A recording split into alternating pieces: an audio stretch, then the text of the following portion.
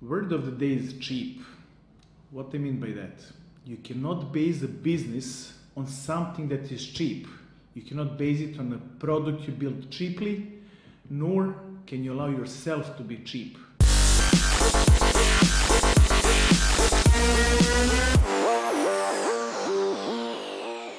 The reason that I'm saying is that there's a number of things that you have to do properly in order to get your idea to execution and to fully build product.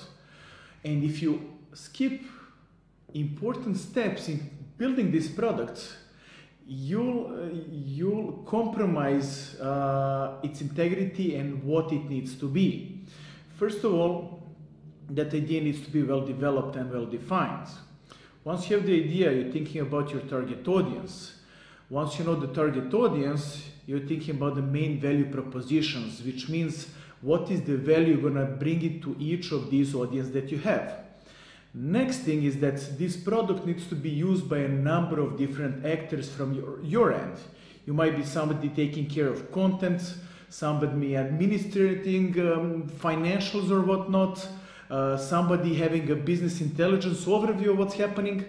So it's a big story, we'll get to that later. Then you have to go into wireframing and to incrementally develop those wireframes so they make sense based on the idea that you made and the conceptions that you had.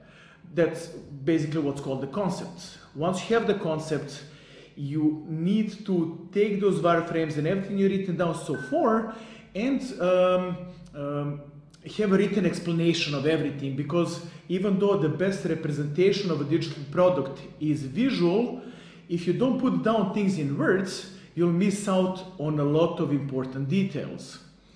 Once you have that, wireframes need to go to a bit more tightening up, as once you start writing down the functional requirements and you start speaking loud about what you're doing, you'll think of a lot of things that have been missed, so you have to come back and revise.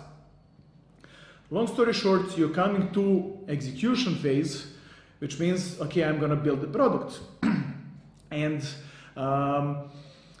best way going forward with the execution is that if you have everything defined, you know what you're building. That's why we go through all these processes, as well as knowing what you're building.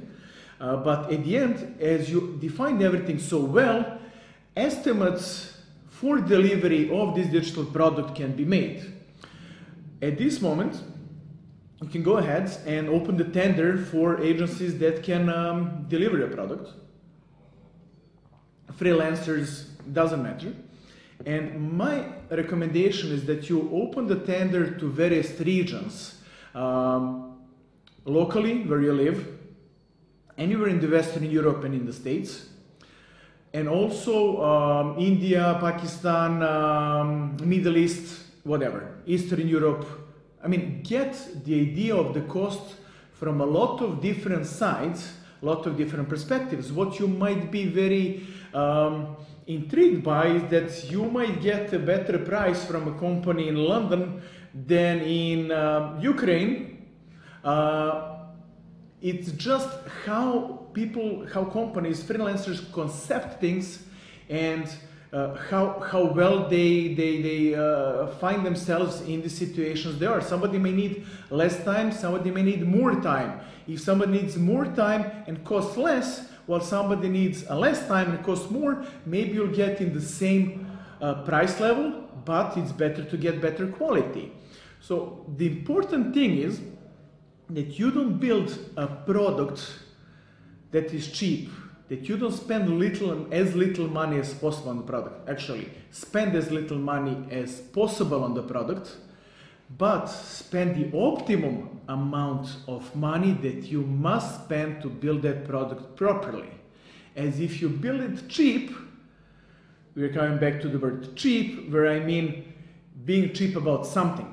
No, spend the money you must spend, but get the best quality out of it that you can afford. If you can afford it, get the best that you can, okay? Being cheap personally is something that it's a difficult thing. I mean, it's really hard to admit to yourself that you're being cheap about something. But everybody who's even like morally totally straight up and is never cheap, everybody gets cheap sometimes, but self-awareness helps us not being cheap in certain situations. But if you're cheap against other people and take advantage of them by being a cheap person, trust me, you'll get it back somehow. The most important thing is that you should not be cheap towards other people. It's okay to be cheap against things that you have buy, so you don't spend $100 on something, you spend 80 and you still get the same thing. That's not being cheap, that's being smart. But if you're cheap against other people who do a service for you, and when somebody does a service, it's in their natural position to give their best to you, because when you give service to somebody, you're trying to earn somebody's trust so they utilize you more in the future. But if you're cheap against that person, you're insulting them directly.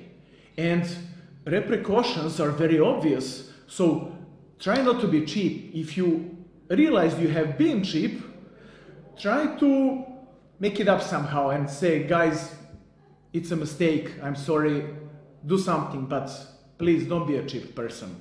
You can't base your business on being cheap. Unfortunately, there are a lot of businesses based that way, but I hope you're not that kind of person. Hey guys, I really hope I brought you value with this episode of the Digital Product Concepting and Innovation. Go ahead, subscribe, share this, pass it on, and let me know what you think.